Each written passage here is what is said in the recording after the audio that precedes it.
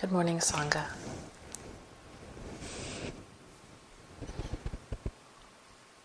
This morning is my last morning here. Thank you for the sincerity of your practice. It really gives me joy and inspiration. So the expression of gratitude is sincere, truly. And whether you're staying or leaving soon, I just wish you continued refuge in the Buddha, Dharma, and Sangha. So on the retreats I teach, I like to share one of a set of classical similes on the refuges. And I realized in reviewing them today, they're all from a country like India. Warm, where flowers grow all the time and rain falls. So we can, think of this. I'll share one of these similes, and you may sense the deep connection that's there and always there with former and current practitioners all over the world, different locations, places where lotuses grow. So in this particular simile, the Buddha is a lotus arising out of the mud, growing out of the mud,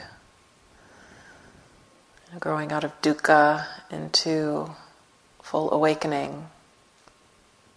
And the Dhamma, the teachings, the truth, is the beautiful fragrance emanating from the lotus that draws the Sangha, the bees, to come and feed on the nectar, and the Sangha is nourished by that and then takes it out and creates honey for the rest of the world.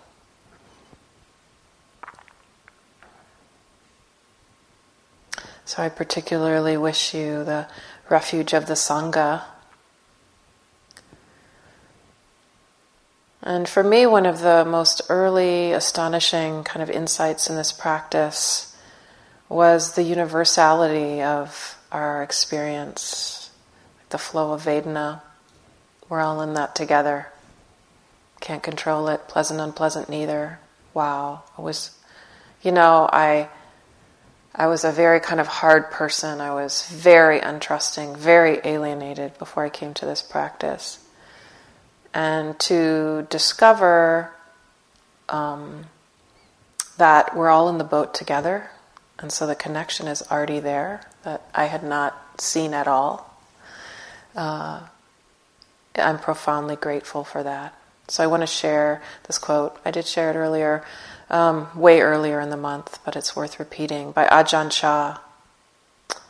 If you look for the Dhamma, you will find that it has nothing to do with the forests, the mountains, or the caves. It exists in the heart. The language of the Dhamma isn't English or Thai or Sanskrit. It has its own language, which is the same for all people, the language of experience. There is a great difference between concepts and direct experience. Whoever puts a finger into a glass of water will have the same experience of hot, but it is called by many words in different languages. Similarly, whoever looks deeply into the heart will have the same experience, no matter what his or her or their nationality are, or culture or language is. I added the there to be inclusive. No matter what his or her or their nationality or culture or language. So we all have this.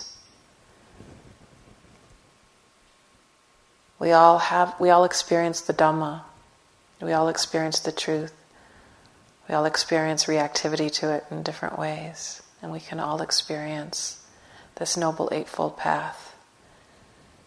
And so I just wish you the best of the Dharma and the best of the Sangha, and a connection with your own capacity for awakening as the Buddha had on your path forward.